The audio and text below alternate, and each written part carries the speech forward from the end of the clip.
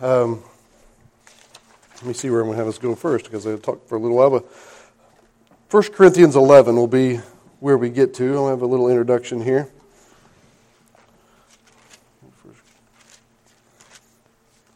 1 Corinthians 11.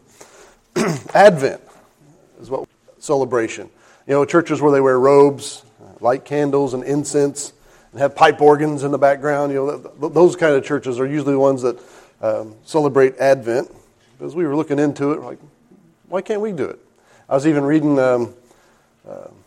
some websites saying, you know, should a Christian, why not? You know, but and it was saying there's no reason not to, because boy, what it talks about. And that was kind of how when it was brought to me, and we looked at it, like, yeah, why don't we? We decided to adopt it here. And we've gone through I think a couple, 3 or 4 years now that we've done it. You'll notice I'm not wearing a robe, and we're not burning incense, you know, so we're not taking everything with it. But we will light a candle because it has a purpose by how we go through it. Now, it's not like I'm offering up a prayer by lighting this candle, or that it's doing anything super spiritual doing it. It's a visual marker for us. We light it to mark time. A visual image to show us where we are and what's approaching. It's a countdown clock. As we light these, we'll start on my right, and we'll march across. And we're marking Advent. Advent, defined as the arrival of a notable person. You know, like someone that's going to change things, going to mark time. Jesus Christ split time in two. It's Latin for ad, means to, and verne, to come. So it says Advent, to come. You know, that we are marking that someone is coming, that Christ is coming. And we're celebrating specifically His first coming. But the whole time you do it, it is marking His second coming, because He's one who comes twice. You know, He came the first time, but He's coming again, you know, to satisfy all these things. Someone is coming, and we are waiting for them. That's what this is to mark. This is what this is for us to ponder about, to wonder about. The celebration of Advent starts 4 weeks in front of Christmas. And so you take when Christmas is going to be, you come 4 weeks back and you start, and that's why we are where we are. So we have 4 Sundays till Christmas. So once we start this one, there'll be 3 more left, marching up to where this year we end right on Christmas Eve. So it's pretty fortunate. Doesn't always work that way, but it works out good for us this time. But you count the 4 Sundays before to count down to Christmas.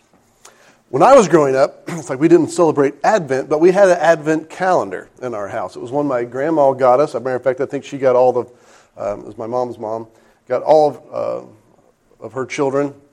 And so we had them in our houses, because I can remember going to visit my cousins, and they had the same one. And it was a Christmas tree.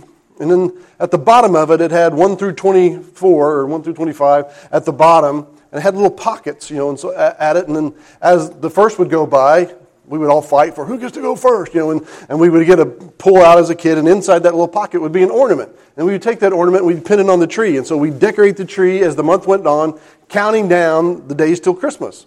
The 17th, my brother always stuck a deer in there. He always had a reindeer ornament because that was his birthday. So no matter what, he got to put the ornament on the tree that day, and he got to pick the ornament. So he always stuck a little deer on there that day, and he still hunts deer all the time. But ever since he was little, he would do that to put it on there. So that was what we would do. We'd mark it down, and then we'd build up our tree. And as we marked time, as the tree got fuller, as we'd go by, we could look, and we could sometimes, you know, we kind of, because I had 3 brothers when I was younger, and so we would mark it, and you could kind of pull up and sneak ahead and try to fight for what ornament we were going to get, and you could pull them up in anticipation, like it's getting close, and then, you know, Santa was on the last one usually, and so we were marking that way, and so it marked time, but it built anticipation. It's getting closer, the tree's getting fuller, most of the pockets are empty, you know, and so it kind of get us all ramped up. Remember that. You remember being giddy excited at Christmas time? You know, you get out of school and you're home, and you're like, man, Christmas break, you know, finally here, and driving your mom crazy, usually, you know, just the magic and the wonder of Christmas. There's something about it, you know, that is there, the excitement in waiting. We got to wait till then. My family didn't put any presents out until that Christmas morning. They were there. Elaine's family, I think they were under the tree, and they were there for most of the month. She also opened them early, but we were. It was a surprise that morning. It's kind of like, what's it going to be? And so I can remember, you know, Christmas morning we'd get up and round the corner, we'd look, and it was always like, oh, you know, like, well, what's there? You know, just didn't know what to expect. You know, then now there it is. You know, so just building towards that, knowing each year it was like, you know, we always got something. You know, and so we would build towards it, and so we would we would usually get in trouble the weeks building up to Christmas because we were so wound up and we were so excited. And we're like, yeah, I can't wait. We'd all be, so imagine me at 8, being that way. So, like Jeremiah probably, just kind of wound up that way. And so we would sit and we would talk about it. Sometimes, we'd get yelled at and she's like, you need to be quiet. You need to be quiet, you guys, you're getting too rowdy. And so we'd sit and talk about it, which usually meant we pulled out the Sears and the JCPenney catalog, because that's what we had. We didn't have the internet. And you pulled it out and you had the toy section. We'd pull through there, and it's like, sometimes it's almost hard as Elaine and I go through like Taylorsville Mall, these antique malls. It's hard for me to remember what toys I actually had and what toys I thought I had because I looked them in the catalog. Oh, I hope I get this one. We'd go through and we'd daydream about all those. I had a month of that, because we had built up for it. We're like, oh, here's on my list. Here's what it's going to be. I don't know if I ever got anything I wanted out of the JCPenney catalog, but I sure enjoyed, looking through it, anticipating, and the Sears catalog, what's it going to be? And we would sit and talk about it with my brothers, gifts mostly. Well, I think I'll get this, and then maybe if you get that, then we'll both have it, we'll share. And we would like plot and plan that way. We would just drool over it. Sometimes we just sit and stare at the tree quietly. You ever do that? Just sit and look at it. I think Bree posted a picture of Raylan and Grace sitting there watching the Christmas lights playing across the ceiling. It's like we would do that with the kids once we had the tree all decorated. We'd crawl underneath it and look up through the center of it, see all the lights and how it would play off the ornaments and sparkle that way, just daydreaming with the wonder of Christmas and what it was going to be like, just quietly thinking, and you're really thinking, I wonder how I'm going to get, I wonder what it's going to be, and just it's beautiful. Like we were driving around last night, just looking at the yards decorated with the lights, just the decorations as they go forth. It just kind of builds in that excitement. Normally, we didn't do that. We didn't sit around and quietly reflect, staring at a tree. We were usually crazy boys running around. Dad usually threatened us to get out of the house, and we stayed outside most of the time because we were too rowdy, and so he goes, I bought you 5 acres, wear it out. And we'd go outside and we'd play all over that, and 5 acres weren't enough. We went all up and down the road. We knew every neighbor's backyard, and we knew all the woods up and down the road. We had the bicycle trail out in front of the road that we rode on. We were always involved in all that stuff. But not Christmas, it was colder, and we stayed inside, and we thought, and we were looking, and we were watching, we were anticipating. We were excitedly talking. It's getting closer. It's getting closer. We had a tradition with my brothers and I that we would all spend the night in the same bedroom because we didn't trust each other usually. And so we'd sit up and we'd even watch the neighbor's house thinking that maybe we'll see him land on the neighbor's roof. And that's embarrassing. I was 12. But we would watch and then we'd wait. And Mom and Dad would always like, you have to wait until such and such time. We would get up, but we'd be up early that morning and ready to go. I find that quite the contrast. Because we are in an Advent countdown now. This month we're going to celebrate the first Advent by remembering and looking back. But like I said, it's a parallel. You have when he came and when he is coming. They lay on top of each other. And we are in a real countdown now. His second Advent, his second coming is nigh unto us. 1 Corinthians 11. Verse 26 is our communion that we read each week. But verse 26, I don't always read, but it says, For as often as you eat this bread and drink this cup, you do show the Lord's death till he comes. It's a remembrance. We remember what he did through the communion. We do it so that we don't forget that Jesus died for us. That he gave his body. The bread represents that. He gave his life. The juice represents that. And that he's coming again. They didn't defeat him. He rose victorious. He ascended up into heaven. And the angels even told him as they're standing on the hill that day, he is coming in like manner. Go be busy. Do with the master's business. And so it's a remembrance and an expectation every time we take communion. And we do it every week here. And so we're to be thinking about, he did come. He did do what he said he was going to do. He's coming again. That's why we prepare ourselves for judgment. That's why we judge ourselves. That's why we go through and say, Lord, forgive me for the wicked things that I've done. And we confess those to him so that we have that right relationship with him so that when he does come, he finds us right. So we have a time to cleanse ourselves, purge ourselves. We can do it every day, and we should do it every day. But we have a time corporately as a church where we come together and we think about what he did for us and that he did come and that he is coming. They're tied together. His first coming and his second coming are together. He goes, I am coming. I will finish what I started. So he is returning and is getting closer. We didn't have to, guess we don't have to wonder, because I always find myself thinking, boy, what would it have been like in Jesus' day? What would I have been like? What would I have been doing in Jesus' day, before his birth, before he came? Where would I have been? Would I have been on the scoffer side? Would I have been in the traditionalist group that was rejecting what he was saying? Or would I have heard his words and said, no, that is him. It is clear from Scripture that he is who he says he is. You ever play that game? You ever wonder, what would I do? Would I have chosen with him, or would I have been those against him? You ever thought about that? We don't have to think about that. We're on the eve of his coming now. What group are we in? The warning signs are increasing. Evil is on the rise. Wickedness surrounds us. Watch the news. Evil is counted as good and good is counted as evil. To the point where you can't, they're going to judge every word that comes out of your mouth. They're going to crucify you for saying speech. Is that hate speech? Did you mean something by this? Are you calling this what? Are you mocking them? I think that's racist. Are you racist? To the point where they want to control us not to say anything. You don't think that that's aimed at witnessing? That you're going to offend somebody so they want to keep you shut up and quiet and laws against it? It's a ploy from the devil. It's exactly a ploy from the devil. That's how it starts. By controlling language, controlling what you say, controlling how you think. You're afraid to talk. It makes you cowardly. It makes you, I don't want to offend. I don't want to be this. God tells us through the Bible, one you need to be afraid of not offending is me. And I tell you to talk about me. I tell you to share the good news. I tell you to tell about my son. You want to offend somebody, don't offend me. That's what he tells us. And so he tries to remind us of that. So we need to be prepared. People are easily offended today. The Bible warns about that. They cry, peace, peace. And yet it's more violent, right? Everywhere. Strange events are in the earth. I had my earthquake warning go off on my phone today. 6 point something on some island somewhere. Volcanoes, tsunamis, hurricanes. Mass deaths of animals, bird death. They'll just have flocks of birds fall out of the sky and be on the ground.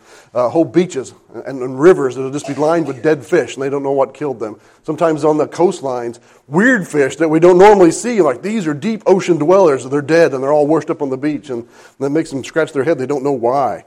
Diseases that go around our world, the plague is back. If you haven't heard that, the plague is back, and it's just one airplane ride from coming to the United States, and it's incurable.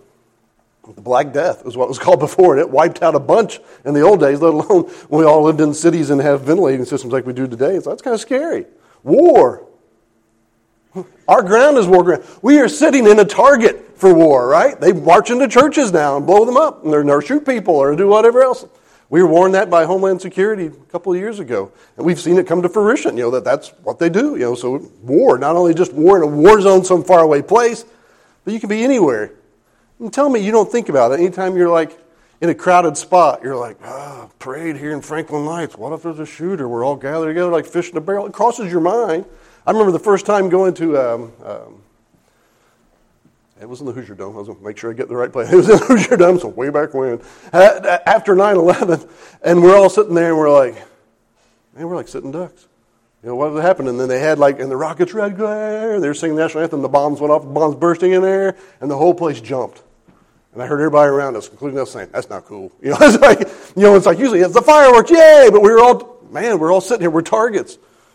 So yeah, we're in a war zone. Strange events in the skies. From blood moons to supermoons, which is tonight, and meteors, asteroids, and everything else. We're tracking them all the time. We keep having more and more near-Earth objects that are it just missed us. It became between us and the moon. Is this way, this way. If this hit us, it was a mile wide. It would take out this. We'd be in nuclear winter for so many longs. These are common in the news today. It's like open a window if you have one of those Advent calendars. You open the little window and there's a little candy inside. Sometimes the Advent box is that way. Oh, here's something we got today. For my family, it was hanging that ornament in the tree. Every one of these things that we see happen in the world today is a countdown saying we are getting closer. His return is closer. Oh, earthquake in diverse places? Closer. We put it on there. The countdown is on. We should be getting ramped up and excited. It's closer. He's closer. It's closer than it's ever been. Signs are happening. The singularity, they call it, of the signs as they begin to multiply and happen more and more rapidly together. We should be talking about it. We should sitting around and be reflectively thinking, like looking at that tree saying, where am I in all this? How will he judge me? If he were to come back today, how would I stand? Am I faithful? Would he find me faithful? Would he find me wanting to be faithful? Would I deserve a reward? Or will I get a disappointing look from him like, I wanted to reward you, I really did. But you've left me no choice. Like a disappointed parent. Our faith should be increasing. It should be growing with every sign. We should be getting ramped up, kind of like, it's getting closer, the tree's getting full. You know, we'd be looking at it, it's like, oh, the boxes are opening up as we're checking down, the countdown is coming. The world should be sick of hearing what we have to say. Maybe they are, but we need to be saying about it, but we should not be afraid of saying it. I mean, think about the signs that we see. It is no longer speculation about a chip on someone's hand. Companies and countries are doing it. They use it for a subway system in Europe. There are companies in the United States that have it. It's not like a technology like some weird old thing that might be happening in the future. We have it now. It is now. Global government and the battle for globalism is on right now in the White House as it goes on. That's the war. That's the battle that is going on. Why is everyone so against? Because you have one who is against an independent nation. You have one who is for an independent nation. You have one that is saying, no, we need to be a part of a global cooperative where we surrender all of our control to one government. The Bible talked about that. In the last days, that will be how it is and how they'll be hated. We have that going on. It's in the very debates each and every week. A headline this past month about what is coming that says pretty much, there will be a one-world religion and we will all have to bow down to an AI God, an artificial intelligence God, that will then unite all these things, that will judge what you say, how you say it, and if you do not comply, you will pay a price for it. They said it's not an option, it's what is coming. The Bible talked about that 2,000 years ago in the book of Revelation, that there'll be an image set up like the beast that you'll have to give homage to and worship. And we used to think, how in the world and what? We live in a day and age where it's like, oh, okay, yeah, it's there. What's going on? The Bible told about it. That should be ornaments that were hanging on the tree. We should be bouncing off the walls. Instead, it seems like the world's like this. Look at 2 Peter chapter 3.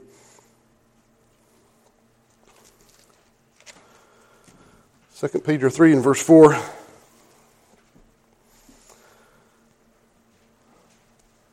We have the world, and sadly, a lot of churches that are saying what this says. 2 Peter chapter 3, verse 4, saying, where is the promise of his coming?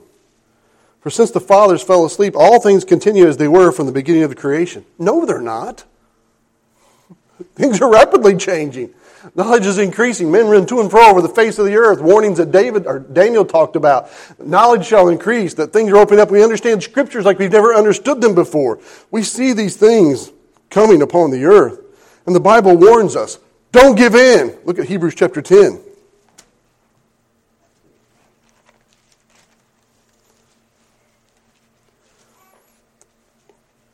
Hebrews 10, I'm going to start verse 22 because it kind of gives us the context. Hebrews 10, 22 says, let us draw near with our true heart and full assurance of our faith. Drawing nearer to God. True heart. It should be real, genuine. Full assurance. We just went through 1 John where he talked about knowing that you are saved. These things are written that you may know that you have everlasting life. I can say that one a lot better. Having our hearts sprinkled from an evil conscience, and our bodies washed with pure water. That we even judge our own motives, because we get together and we talk about it, and we are judging, am I right? Am I doing right? And sprinkling our heart, washing ourselves, making sure that we're clean in front of Him. Verse 23, let us hold fast the profession of our faith without wavering, for He is faithful that has promised. Without wavering, we want to hold fast like a ship in a storm. They want to anchor deep. They want to anchor in the water. They want to tie to the land. It'll break their boat apart. They anchor deep, and they want to ride out the storm. And they want to hold. And they want to be able to take the storm on. They don't give in. We need to not give in. We need to hold to true doctrine, good doctrine. Stand by it, not be compromising, saying, well, the world has changed. We have to adjust. No, God's word does not change. It is a constant. It is an anchor for our soul. So we're to hold to it. And we're to uphold God's word. Fight for God's word, sustain God's word, and make sure that it is not compromised. We're not to waver, it says here. Not to compromise. He is faithful, it even warns us. He is faithful that promised. He is faithful. We should be faithful to Him. We should be obedient unto Him. It continues, verse 24. And let us consider one another to provoke unto love and to good works. We should be encouraging one another. Matter of fact, it's not even the word encourage, it's more provoke. You know, kind of like one of those where that kid would poke you, trying to get you to fight, to the point where he's like, he's going to get it because he's going to keep poking you. You know, it's like, we're to provoke one another. You doing something? You doing something? You doing something? You doing something? Provoking one another. Come on, let's go do something for the Lord. Let's go do something for Him. Provoking one another to do something for Him because we see the time is approaching. Verse 25, not forsaking the assembling of yourselves together as the manner of some is. He says, not mine. Some do that, but don't you do this. But exhorting one another, and so much the more as you see the day approaching. One, we should see the day approaching. We have eyes to see, like a weatherman watching, saying, here's what's going to be. We can look and see and even predict. Here are more things that we're going to see because we have the Scriptures telling us, and we are watching these things coming. It's coming upon the earth. And so we see the day approaching. We should be all the more faithful. Don't stop meeting. Don't stop looking. Don't stop watching. Remember what He did. Remember that He did come and that He is coming again. It's Satan's attack to cause us to doubt. Well, church is so inconvenient. It's on the weekend. Well, it's my time. I got my 2 days. It's going to come in and twice on a Sunday, and in the middle of the week, we're going to have that time. It's so boring, too. Sorry, I try not to make it boring. But bored waiting on Christmas? Try telling a kid that. Well, it's boring waiting on Christmas. No, it's not. It's exciting. I did the opening exercises with the kids this morning. You know what they talked about? Christmas. They're not bored. It's only what, the third?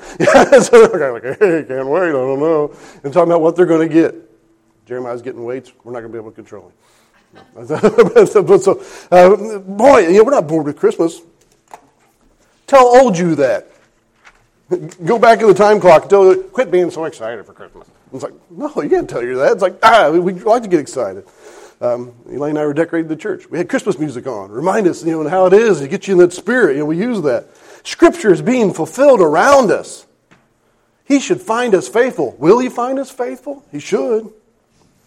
Churches reducing services for lack of attendance. It's like giving in to the worst behaved child. Well, they don't come, so we'll just quit doing it. Or they're not going to eat what I'm feeding them, so I'll feed them what they want. That's called itching ears teaching. That's called goat herders. That's not shepherds of sheep. So we want to be shepherding the flock with the real deals that's going on. We don't give in to the bad behaved child. We try to teach them, instruct them, to hold them up. Faithfulness is a discipline that is rewarded by the Lord. Will He find you faithful? He says, I'll reward you for that. Obedience is what we are called to, not disobedience, and so we came, all right, one time, and we'll have it this way. No. And I think pastors are being horrible parents if they give in to spoiled brats by saying, well, they won't come, so I'll just be lazy and we'll just do the one, and then we'll be done. That way they can check it off their list. It's not a list that we're checking off. It is a obedience, an honoring, putting Him first and showing it by being here. We are to be examples. Rest is a reward that comes with Him, that He promises to bring us, that we'll have in eternity. Not something that we seek now. It's all right to take a break here and there, but no, not in the middle of the fight. Not while He is returning. Not while His return's drawing near. We are called to this, Christians. We are called to be watching. We are called to be waiting. We're called to be faithful. We're called to be assembling together so that we can remind each other what we see and what we see going on, that the day is drawing near so that we could be anticipating His return. Look at 1 Thessalonians chapter 1. We'll look at a few pretty quick here. 1 Thessalonians chapter 1.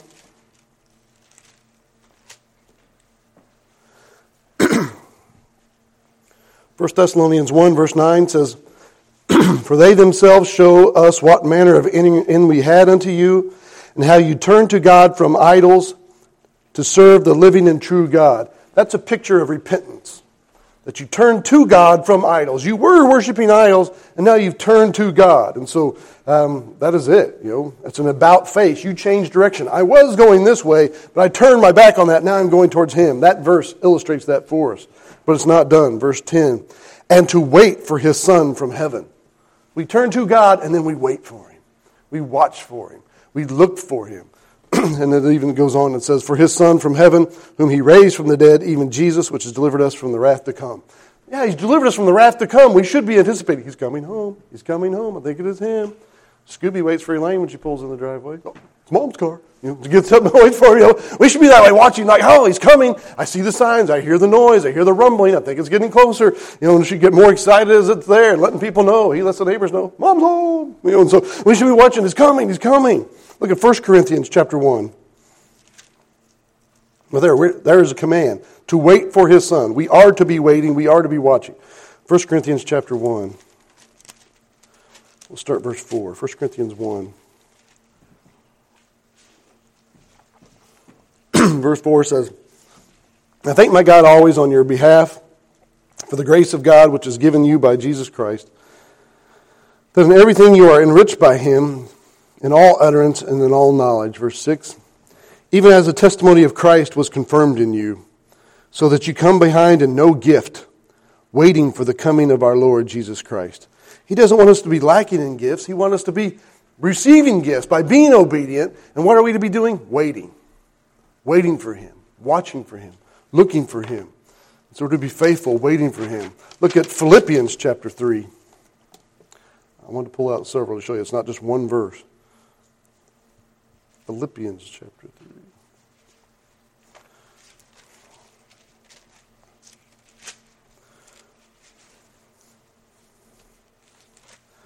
Philippians 3 and verse 18. Philippians 3:18 says, for many walk, of whom I have told you often, and now I tell you even weeping, that they are the enemies of the cross of Christ. We got to watch out. There's enemies, verse 19, whose end is destruction, whose God is their belly.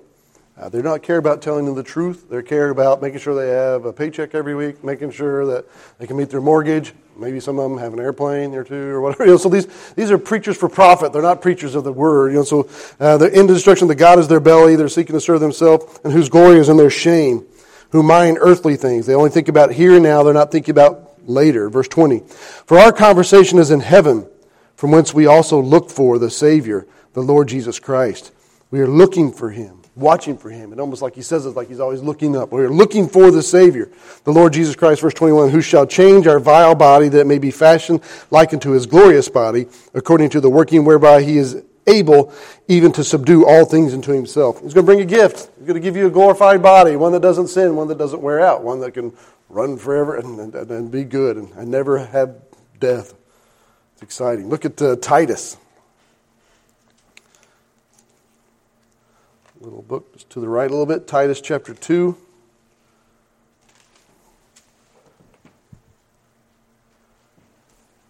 Titus chapter 2 verse 11 says, for the grace of God that bringeth salvation hath appeared unto all men, teaching us that denying ungodliness and worldly lust, we should live soberly, righteously, and godly in this present world. That's how we should live now, soberly, righteously, godly in this present world. Verse 13 tells us what we ought to be doing, looking for that blessed hope and the glorious appearing of the great God and Savior Jesus Christ, who gave himself for us. We should be looking for him. We should live a life of anticipation, watching the signs, because he told it. That means we know that it's going to happen, and so we are looking for it. We are seeing it as we watch it come upon the earth.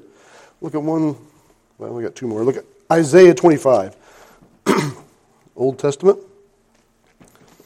Isaiah chapter 25 speaks of this as well. Isaiah 25, verse 8. Isaiah 25:8 says, he will swallow up death in victory, and the Lord God will wipe away tears from off all faces. The rebuke of his people shall he take away from off all the earth, for the Lord has spoken it. Verse 9. And it shall be said in that day, lo, this is our God. We have waited for him. He will save us. This is the Lord. We have waited for him. We will be glad and rejoice in his salvation. We were faithful. We waited.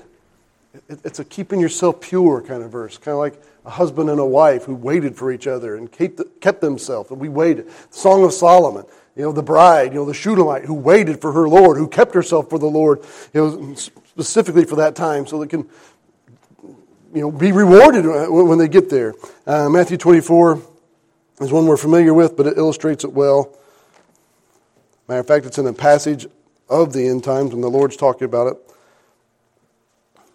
Matthew 24 and verse 42. Matthew 24:42. Watch ye therefore, For you know not what hour your Lord doth come. But know this, that if the good man of the house had known and what watch the thief would have come, he would have watched and would have not have suffered his house to be broken up. Therefore be you also ready, for in such an hour you think not the Son of Man cometh. Verse 45. Who then is faithful and wise servant, whom his Lord hath made ruler over his household, to give them meat in due season? Blessed is that servant whom his Lord, when he cometh, shall find so doing. We want to be that one. We want to get that blessed servant, the one who is faithful, the one who is watching, the one who is in the house, the one who is doing the things in the house that he's supposed to be doing when his Lord comes. Because he asked the question, will I find faith on the earth when I return? Will men be faithful? Will we be watching? Will we be waiting? And then he warns the evil ones, verse 47. Verily I say unto you that he shall make him ruler over all the earth, verse 48, or all of his goods, verse 48.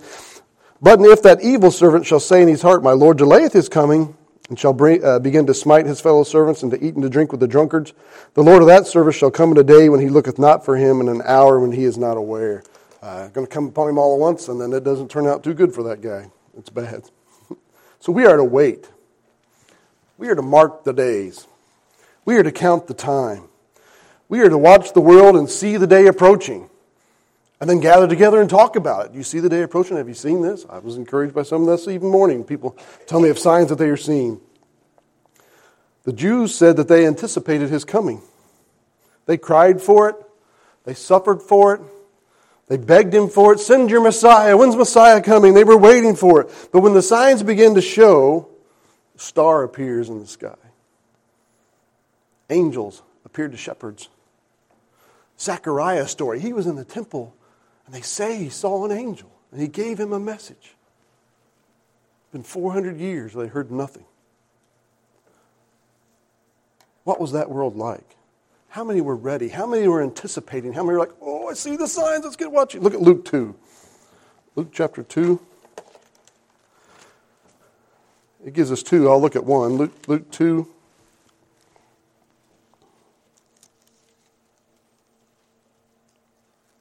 Right.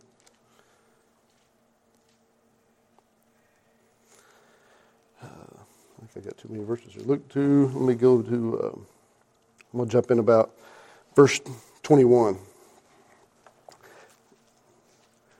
It says, when the 8 days were accomplished for the circumcising of the child, his name was called Jesus, which was so named to the angels before he was conceived in the womb.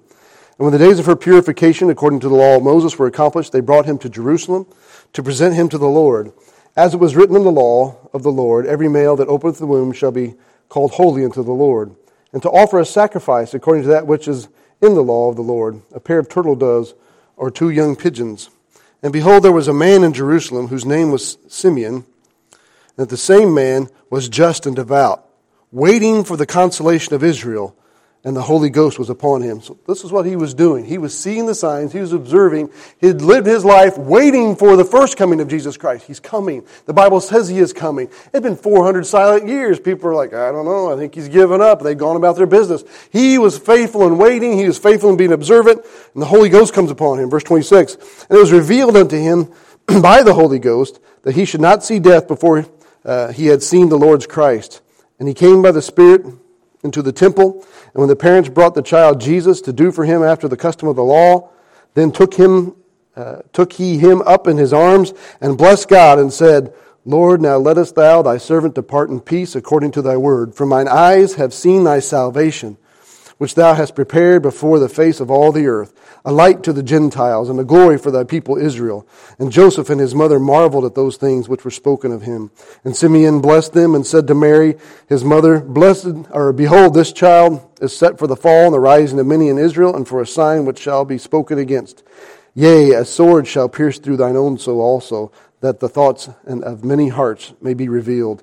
And then there's Anna that comes up after that. But they were at least 2 of them that were waiting, 2 of them that were anticipating, 2 of them were there and they got it and they saw it. Even as a baby, they knew who he was and they testified and they praised it. Signs were increasing as he grew older. They were showing he was fulfilling what he was doing. Oh, teaching parables, he taught in parables. Healing the blind, he healed the blind. Teaching to this, where he came from, what he was doing. Again and again and again, with many infallible proofs, he showed who he was. And they killed him.